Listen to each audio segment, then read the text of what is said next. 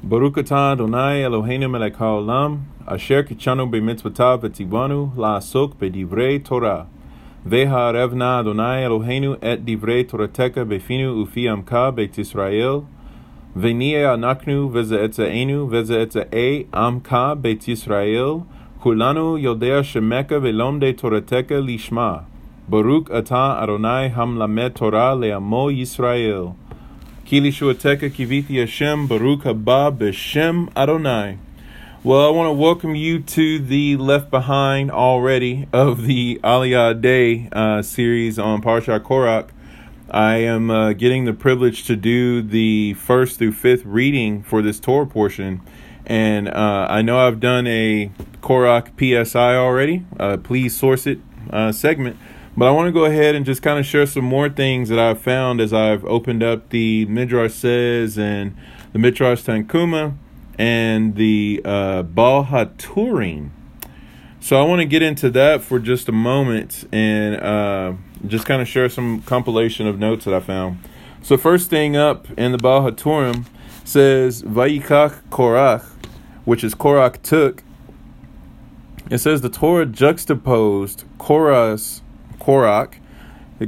challenge of Moshe's authority.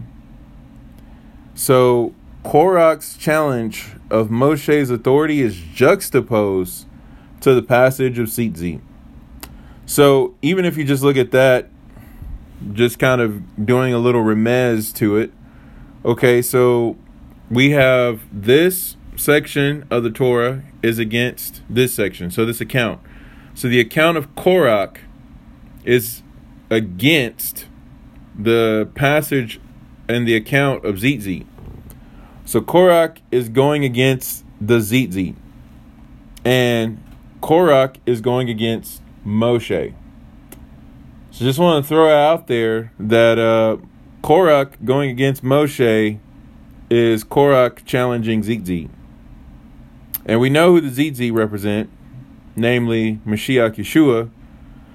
But anyway, continuing, it says, with the passage concerning Tzitzit, Bamidbar 15:37 through 41, because it was with regard to Tzitzit that he contended against Moshe. Tanchuma 2 brings down, what is written before the passage of Korach? The passage regarding Tzitzit. Korach sprang up and said to Moshe, you said, and they shall place upon the Tzitzit of each corner a thread of techelet. If a garment is woven entirely of techelet, side note, the Midrash brings down that his wife made these garments. So she was a busy bee, okay, just weaving up a bunch of stuff, okay. But anyway, so these techelet garments, it says that if the garment is woven entirely of techelet, is it not exempt from the obligation of Tzitzit? Moshe replied, it requires Tzitzit. Korach then said to him, how is this possible? A garment that is worn entirely of techelet does not fulfill the mitzvah. Yet 4 strands of techelet, one on each other, do. Korach continued with a similar argument. He's like, let's not talk about that. Let's talk about this. Korach continued with a similar argument. If a house is filled with Torah scrolls, is it not exempt from the obligation of mezuzah? Moshe replied, it requires a mezuzah. Then he said to him, how is this possible? With a complete Torah of 275 parshiot, one does not fulfill the mitzvah. Yet 2 of these parshiot on the doorposts do. By the way, some editions read that 278 Torah portions are there. There are 278 Torah portions, which is interesting. But continuing on, it says, thus concluded Korach, it is clear that God did not command you regarding these matters, In other words, Moshe, you are MSU. You are making stuff up. It goes on to say, they are the products of your own imagination. Therefore, the Torah states, Vayichak, Korach, which is Korach took. For the expression of Vayichak implies that his heart took him aside. How many times have you heard people say, but God knows my heart? How many times have we said that? And by the way, is not our heart known as being deceitfully wicked? You know, that kind of stuff. Anyway. Yeah, let's look at that verse. Let's look at, we're going to please source it. All right. So, heart.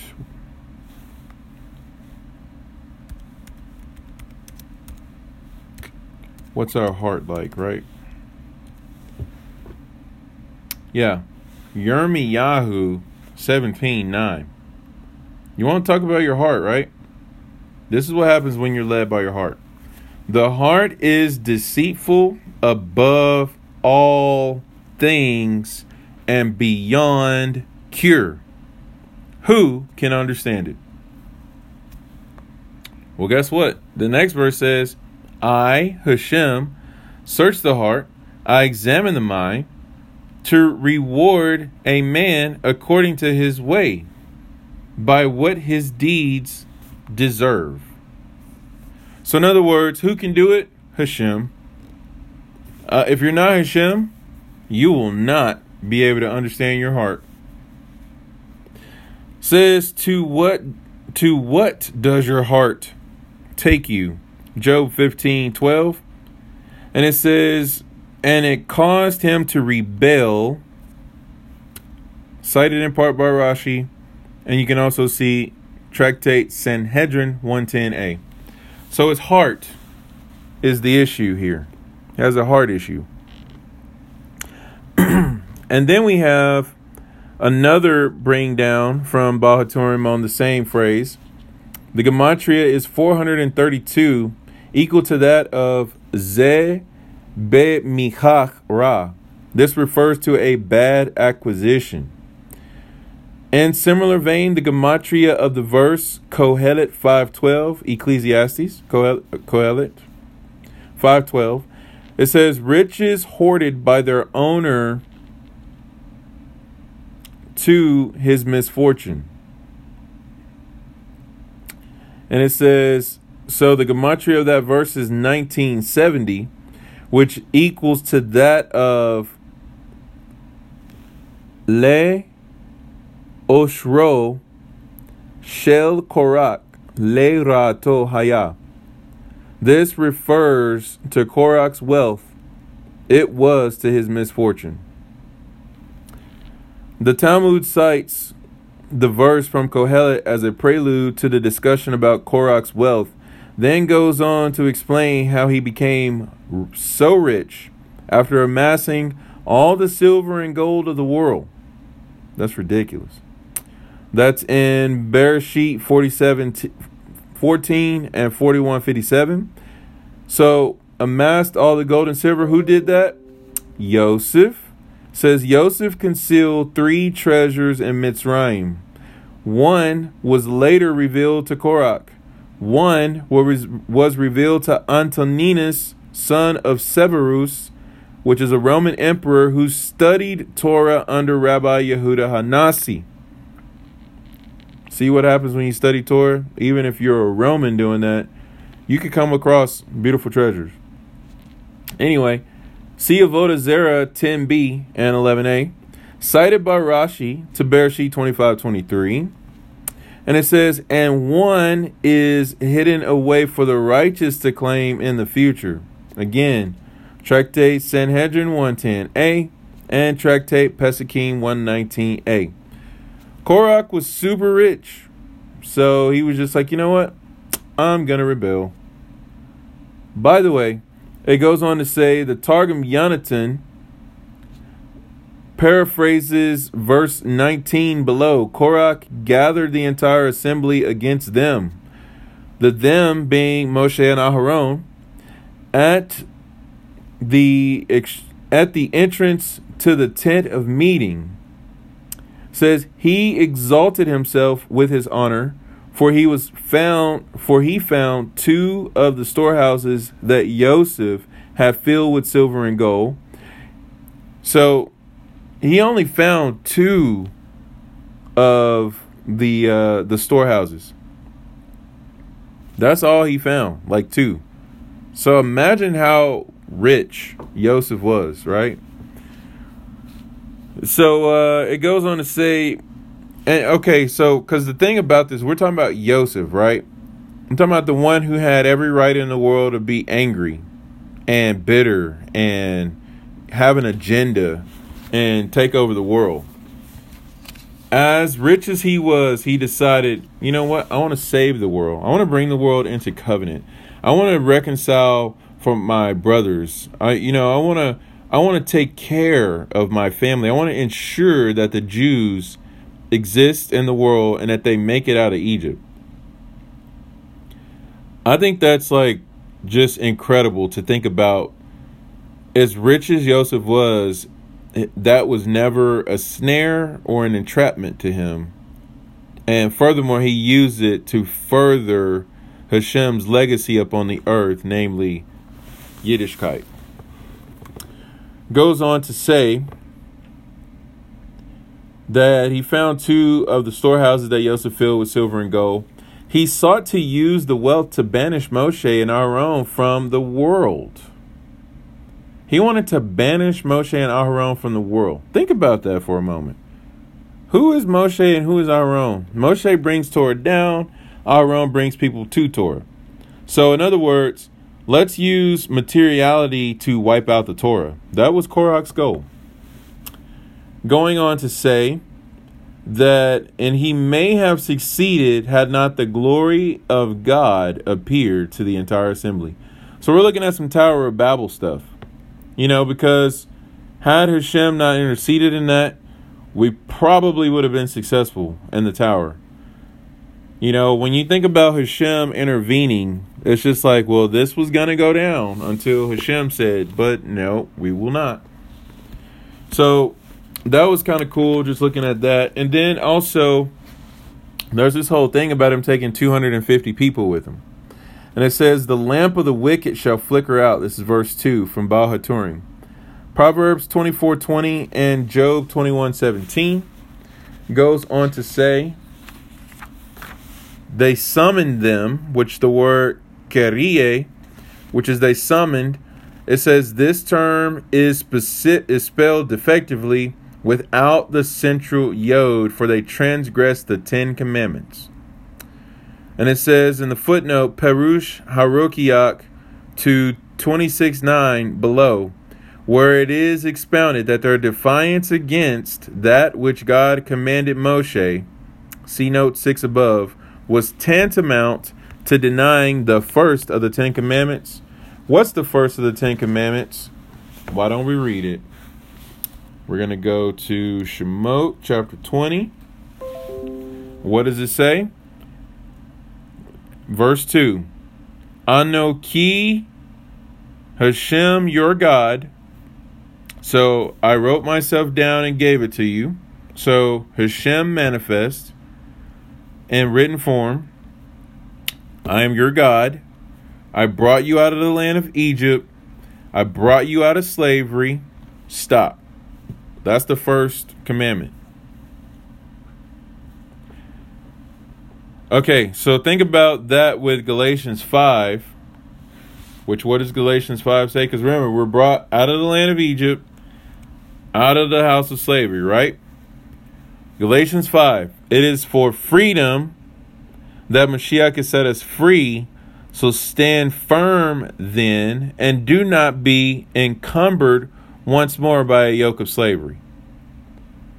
Many people teach that the yoke of slavery is the law of God. Hashem teaches the yoke of slavery is Egypt. So think about that for a second. It's like, who are you going to listen to? You're going to listen to the serpent, or are you going to listen to Hashem? Bezrat Hashem, the answer is yes. But with all that being said, Korach's assembly is all about denying the entire Torah. The entire Torah is found in the Ten Commandments, by the way. That's why if you take 613, 6 plus 1 plus 3, number of commandments, you have 10. And in the 10 commandments, you find the 613. And the 613, you can collapse them down to 10. This is why it's important to note this dialogue here, according to Jewish commentary, because you can also collapse them down to 2 and collapse them down to 1. And what is that? Love the Lord your God with all your heart, with all your soul, and with all your resources, and you shall love your neighbor as you love yourself. So those are the 2, and then what's the 1? Shema Yisrael. Hear and obey Hashem. I.e., today hear his voice, i.e., Naaseh v'nishma, we will do, then we will hear. Whatever Hashem says, that's what happens. The word for Anshe Shem, men of renown, says they were renowned for their wisdom, yet they became as deserving of punishment in Gehenna as the generation of the flood, who are described with the phrase, who from of old were men of renown, Bereshit 6:4. Goes on to say, the literal meaning of Anshe Hashem is men of the name, i.e. men of renown. Rashi, in a secondary interpretation to Bereshit 6:4, Genesis 6:4, renders the phrase Anshe Shemaon, men of desolation, for they laid the world desolate. Perhaps Baal HaTurim interprets Anshe Shem in a similar manner, for these 250 men were laid waste. That's from the Vechur La Zahav. So, want to go right from there. That was Midrash. That was Baal HaTurim. He cited the Midrash Tanchuma, but now we're going to go ahead and cite the Midrash Tanchuma. We're going to go over here and look at the Machloket. I have a file titled Machloket, which is the word for dispute. This is from the Midrash Tanchuma, Korach 8. It says, our masters have taught 4 types of people are called wicked. The one who extends his hand against his companion to strike him, even though he did not actually strike him, he is called wicked, as it is stated in Shemot 2:13. So he said to the wicked one, why would you strike your comrade? Did you strike is not written here, but would you strike? The one who borrows and does not repay. This is number 2. As in Tehillim 37:21, the wicked person borrows but does not repay. Number 3. The one who has an insolent face but does not feel shame from someone greater than himself, as it is stated in Mishlei 21:29. A person puts on a brazen face, and the one who is the author of dissension. That's number 4. As stated in Bamidbar 16:26, please move away from the tents of these wicked men. Now, 2 of these traits were in Datan and Aviram, i.e. the insolent face and the dissension, which the word for dissension in Hebrew is machloket. Machloket, which is the word dissension, is interpreted through its letters. The mem is for mara, bitter. So if you come across a person who's bitter, chances are they probably don't have anything good to say. Furthermore, the next letter, the chet, is for charon, anger. So if they're bitter and angry, up in the ante a little bit, probably don't have anything good to say. Add in the lamed. Now you got the word lokin, which is the word for lash. People who lash out. So they're bitter, they're angry, and they lash out. We're not done yet. The kuf is the word kelala, the word for curse. So now they curse. Now they have bad speech. Curse words, swear words, condemning words, and things like that. So, not good. And finally, the letter tav, the word for toeva, which is abomination, which is used of unkosher food. So now it goes on to say, but some say that the Tav stands for Taklit, which means end. Since dissension brings annihilation to the world. So, you got the 4 types of people called wicked, plus the traits of a Machloket. This right here is a double don't get you some that is just like, wow. Not today. It's not what we do around here. I want to quote to you from Love Pools by Zavi Freeman, Shlita. This was cited by Ta'oz, our Havenger. So she posted this, and it was really cool, so I wanted to share it. It says, there is only one way to bring people closer to Torah, whether your friend, your spouse, your child, or a complete stranger. It is not with rebuke. It is not with arguments, not with intellectual games, but by drawing them with thick ropes of love, like the one that Rechav used to lower Caleb and Pinchas down from her window, back in the Haftarah of Parashah Shalach. That scarlet cord she also used to put on the doorpost at the command of Caleb and Pinchas. Put this on your doorpost so that your house will be passed over. Pretty much. So that rope there, it was either a thread or it was a rope. And the Midrash brings down it was yes, because it turned into a rope to lower down the men. And it was also a thread to put on the doorpost. And it's amazing because that's how our love needs to be. Our love needs to fit the moment needed at the time. Sometimes we're going to need our love to be a thick rope, and sometimes we just need a little bit of love on the door just to show people, hey, we're good, we're cool. People can pick up, by the way, if you're cool with them or if you're not. It's like our little sonar abilities that we seem to have as humans. Some people are more aware of it than others. That's why, if you're not aware of it and someone creeps you out, you just get real irritable around them, as opposed to go, no, there's something about this person that's not right, and it's this or whatever. So we just kind of go with, you get worked up, you get angry, you get sweaty palm, all that kind of stuff. Well, you're picking up on something. So anyway, it goes on to say, thick ropes of love, by showing your faith in who they are in word and in deed.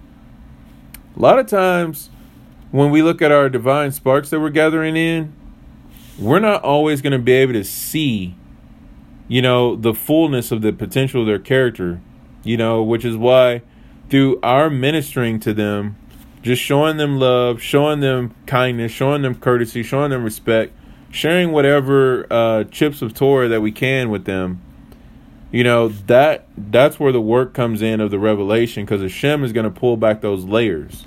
Hey, you ever want to light candles? Or, hey, would you ever like a piece of challah? Hey, would you like to come to shul? Hey, would you like to listen to the Aliyah Day? Have you ever heard about this? Send it to them, or just being nice, opening the door for somebody. There are so many different ways that Hashem has given. That's why the Torah is so awesome, because it teaches you how to engage in the material world to reveal the spiritual. So that's a whole nother reason why you can't just stay hidden out studying, can't just stay hidden out praying. You got to be out there. You got to go to work. You got to drive in traffic. You got to go to the grocery store. You got to go hang out with friends and family, because you get opportunities to do mitzvot at that point.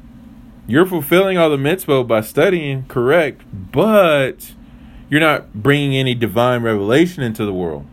Obviously, if you're a teacher, if you teach it, some kind of way, whatever medium you use, sing, art, dance, whatever kind of thing. There's so many different ways on that. But yeah, you're not really revealing anything by just studying. You're not revealing anything in creation by just praying. You're making connections and all that, but it's not revealed. The other thing I want to bring down here is a drop from G. Shekel Shlita on Parashah Balak, talking about Asa and Azael. these two angels from Bereshit 6 that were the progenitors of the Nephilim. It says, once they descended, the Yetzer Hara entered them and overcame them as well.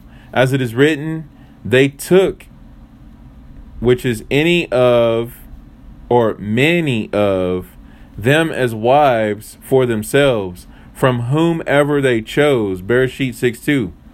Indiscriminate, non-devoted, non-committed relationships. They just illicit affairs everywhere. Oh, this girl's cute. Okay, that one's cute. Okay.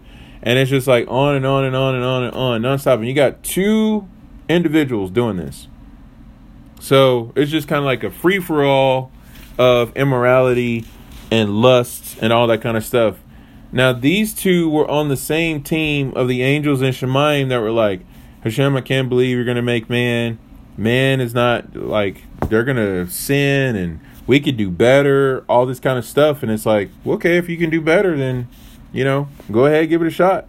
Azza and Azael were the ones who took the opportunity to do that.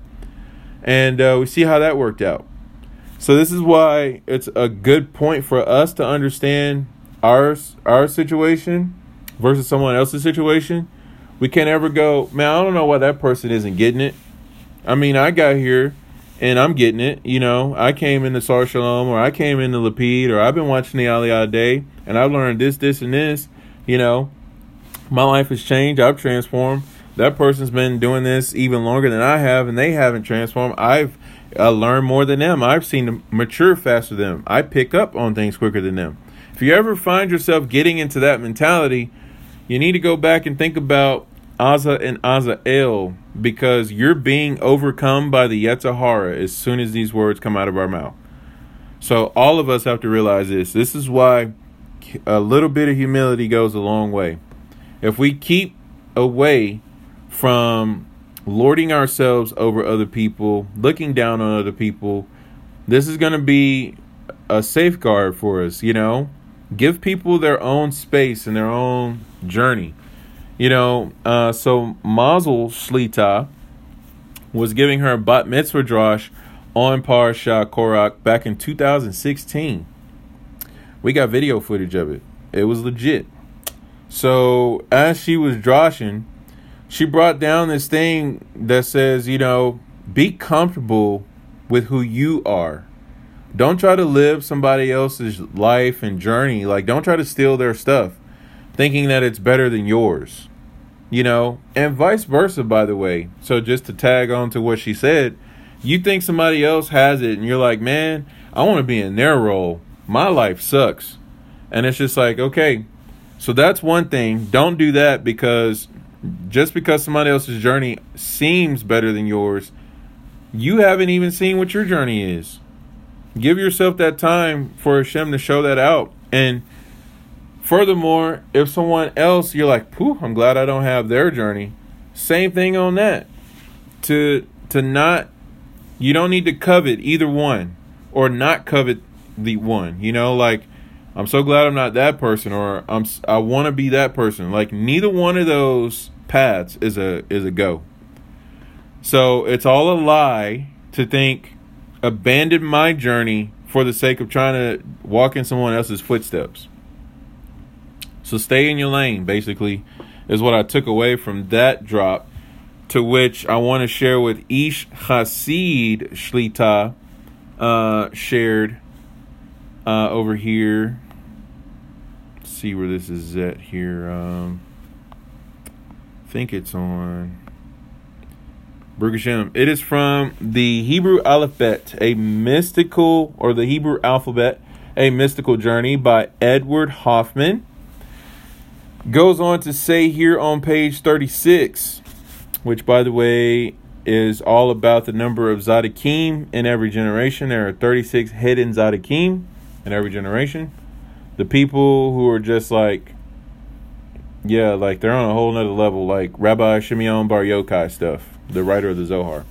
Anyway, goes on to say, no, you know what? I'll break it down. I'll tell you about it. We're doing leftovers anyway, or the left behinds. So if you look at the number 36, wisdom of the numbers here.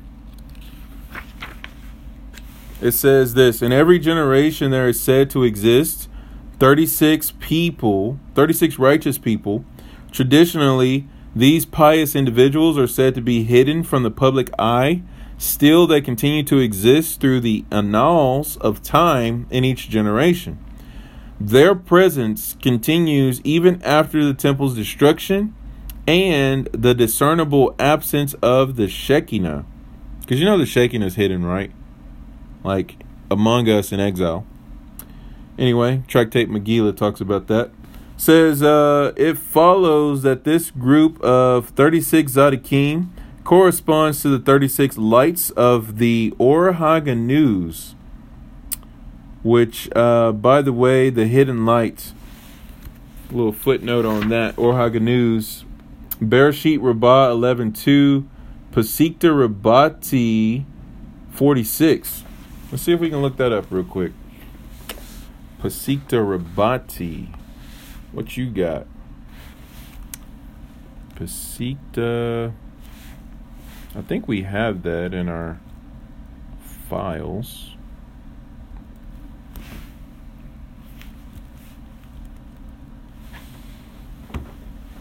Yeah, Pesikta Rabbati. Look at that. By William G. Broad. Braude. So this is from 1968. From New Haven in London, Yale University Press. So let's see if the thing is getting this thing to pull up. Okay, there we go.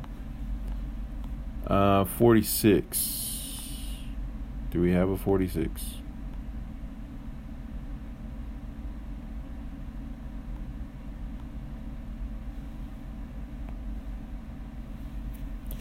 Look at that. Baruch Hashem.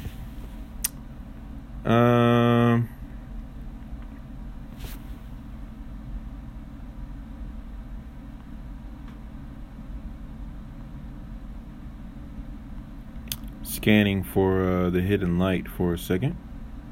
It's just a few pages here.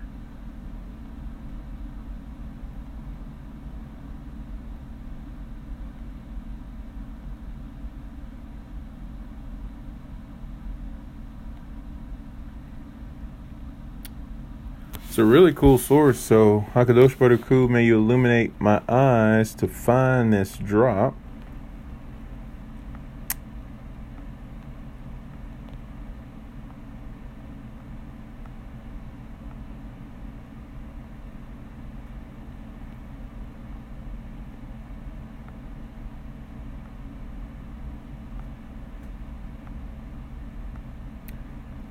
Talking about Hanukkah. Feel like that's close. When we're looking at Hanukkah, by the way, which is all about the rededication of the temple and getting it back from the Greeks, that is a beautiful illustration of the Or HaGanuz. This is why we don't benefit from the light of the Hanukkah, because that represents the hidden light, which we know is the light of Mashiach. So there's that. I'm wondering if I can do a search on this thing. Let's see. It's got a little search button.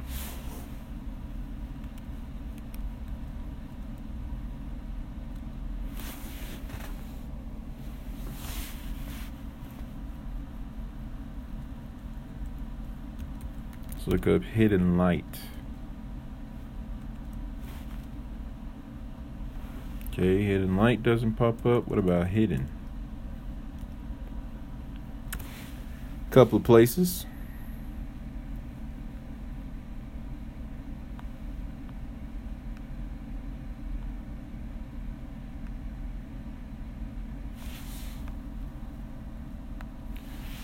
Let's see here. To that for your patience. You know, one of the things about sourcing things out is it takes a minute, right? You're just like, all right, I was so ready for this to be found like a long time ago. But, take your time, source things out. It's really cool to be able to do that. Face of the hidden. Hidden while this God's face is hidden. There's only 10 things, so we've gone through 3 of them so far. Hiding our transgressions. That's good.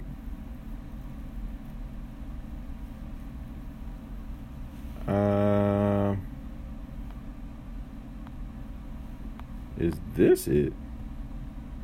Pisca 37 says that the Holy One, blessed be He, will put upon Ephraim, our true Mashiach, a garment whose splendor will stream forth from the world's end to world's end. And Yisrael will make use of his light and say, blessed is the hour in which he was created. Blessed is the womb whence he came. Blessed is the generation whose eyes behold him. Blessed is the eye which yearned and waited for him, whose lips open with blessing and shalom, whose speech is pure delight, whose heart meditates in and trust and tranquility.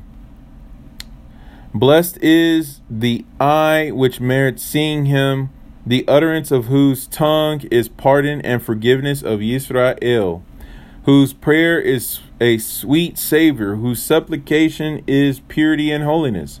Blessed are the forebearers of the man who merited the goodness of the world, the Mashiach hidden for the eternity to come. So Mashiach is going to be in the likeness of man. That's totally here. Okay, so not having any success here on finding the hidden light, the Or Haganuz and Pisca Baruch Hashem. Alright, so maybe that wasn't important, but Baruch Hashem. So the Or HaKanuz is the hidden light. By the way, it says that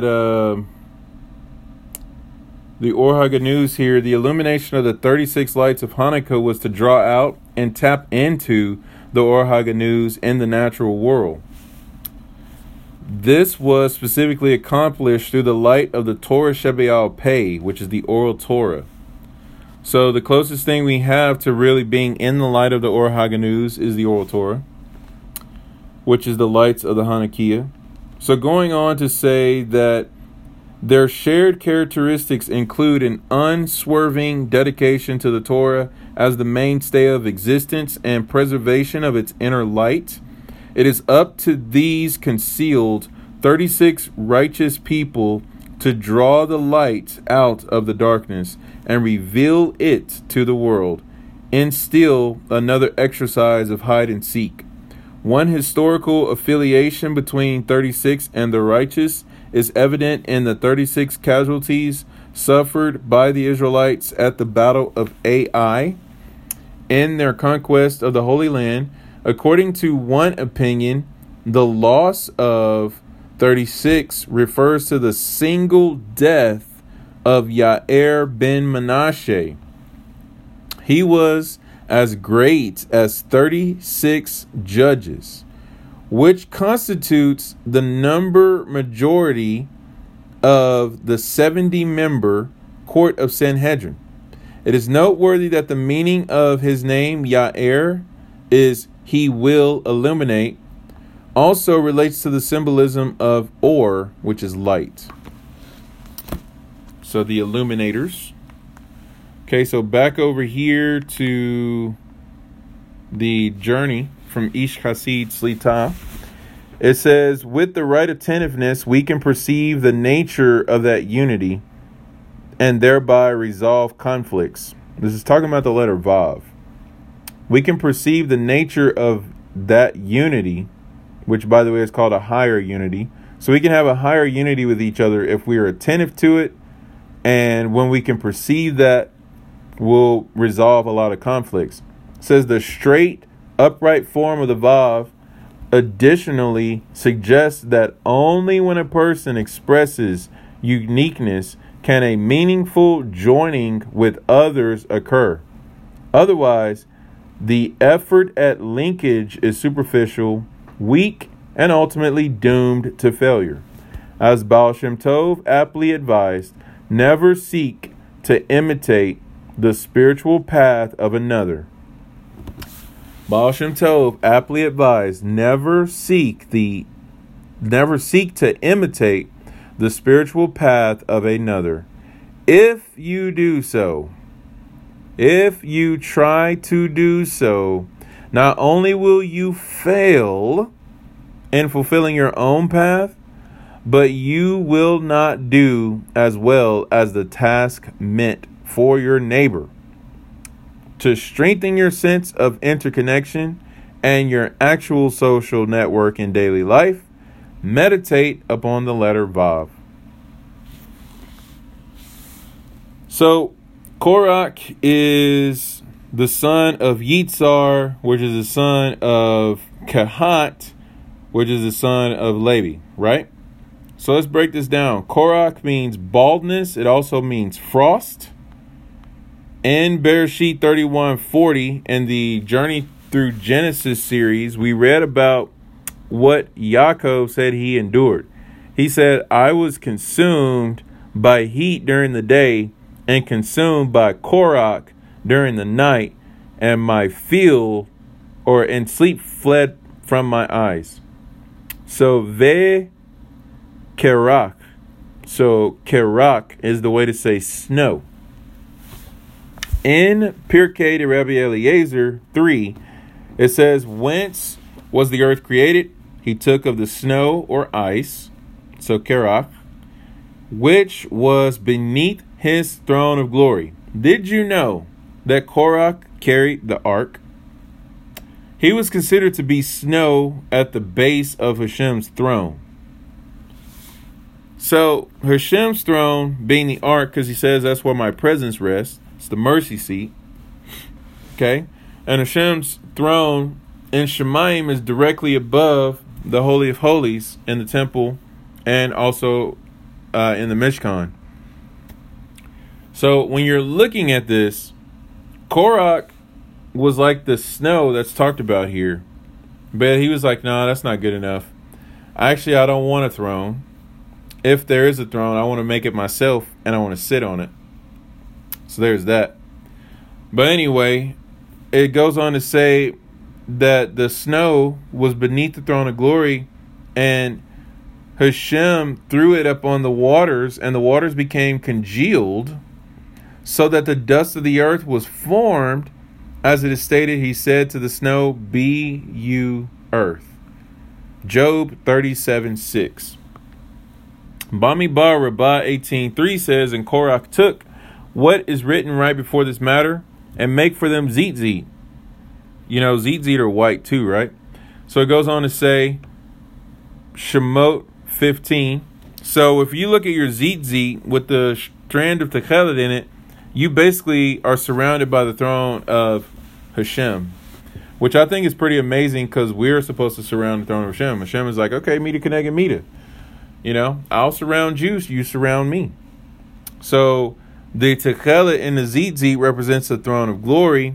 The snow around the techelet, or the white strings around the techelet string, is like the snow that's around the throne of Hashem. So you have Hashem's throne pictured around us. So when we look at the throne of Hashem, it's like looking into the Torah, which is looking at our own reflection, telling us that we need to be who Hashem made us to be. Going on to say in this Bamidbar Rabbah, it says that Korach jumped on this and said to Moshe, a talit that is all techelet, made entirely of blue strings. What is the ruling? Is it exempt from tzitzit? Moshe said to him, it needs tzitzit. Korach said to him, a talit that is all techelet does not make itself exempt, but 4 threads of blue make it okay. So in other words, you have 1 string on each corner that's blue. So just by having 4 of those on each corner, that makes it okay. But my whole tallit is made from blue. Moshe's like, yeah, you got to put tzitzit on it. And he goes on to say, a house full of Torah scroll.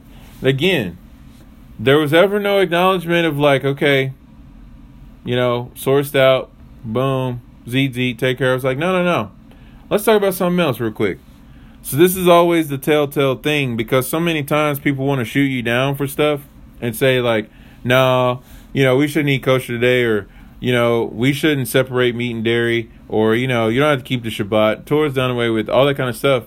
So they want to try to pick apart Judaism, observance, and all that, but they never ever acknowledge when a point is spoken forth. Like, in other words, Korach never acknowledged, okay, Bamidbar 15, passage of Tzitzit says this. Korach was like, okay, well then how about a house full of Torah scroll? Does it need a mezuzah? It's like, did you not just hear about the Tzitzit? Which, by the way, if you look at this mezuzah drop, going on to that, and it will come back to tie this up, says a talit, or a house that is full of Torah scrolls, what is the ruling? Is it exempt from a mezuzah? Moshe said to him, it needs a mezuzah.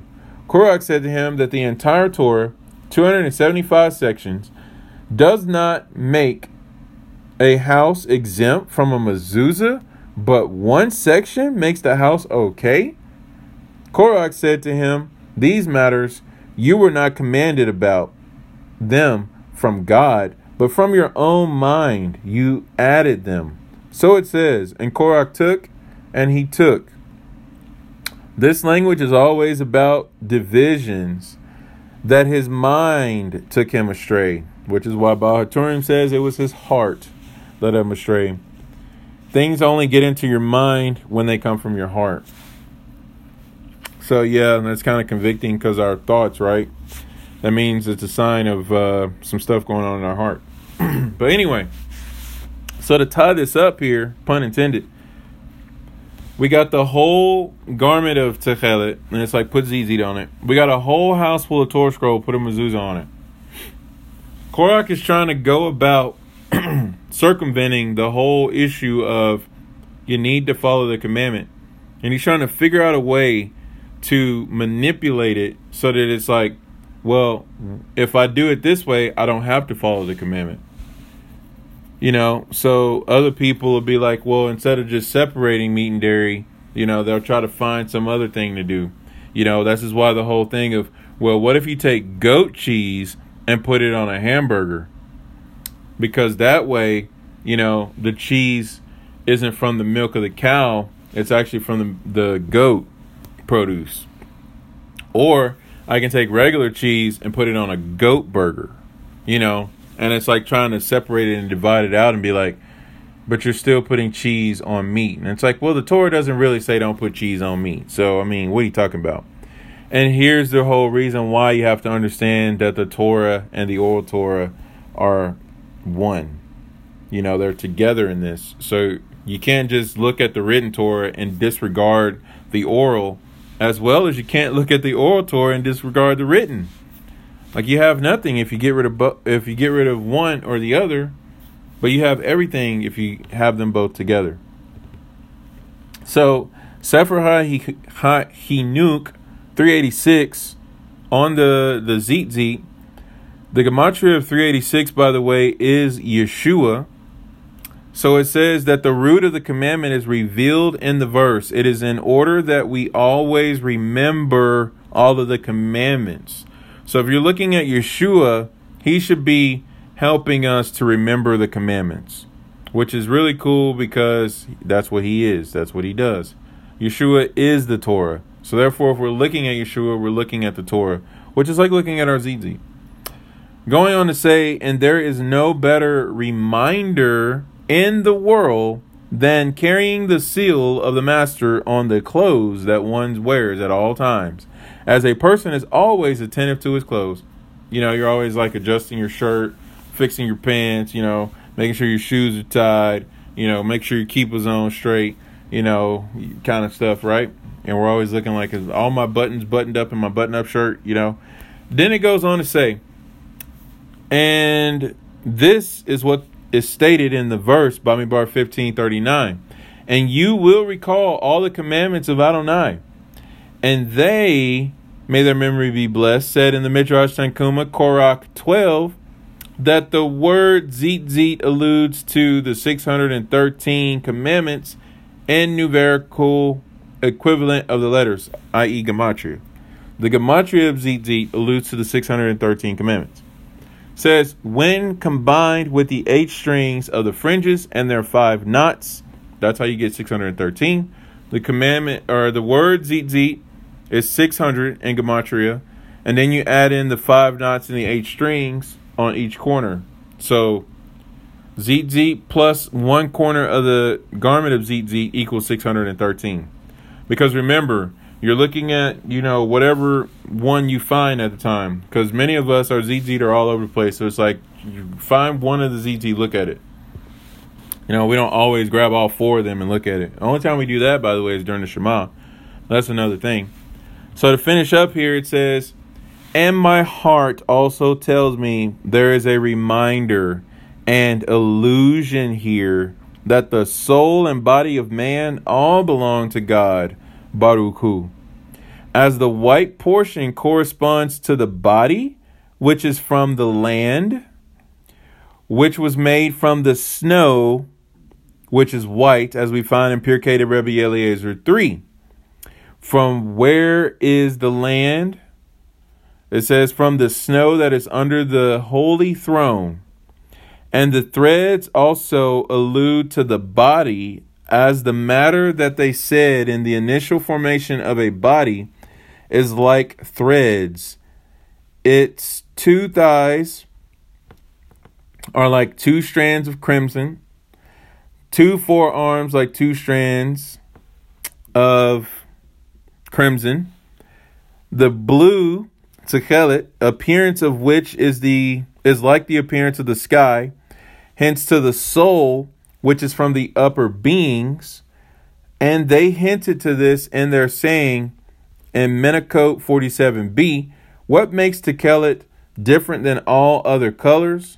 Because Techelet is like the sea is like the sky is like the throne of glory, as it is stated, Shemot, which is Exodus 24:10, and they saw the God of Israel, etc. And it states in Ezekiel 1:26, the throne appeared as sapphire stone, and the souls of the righteous are stored underneath the throne. And because of this, they said, Menachot 39a, that we wrap the string of Techelet around the white, as the soul is above and below the body. And it goes on to say that they said, we make 7 or 13 windings around the white strings to allude to the heavens and the divisions between them.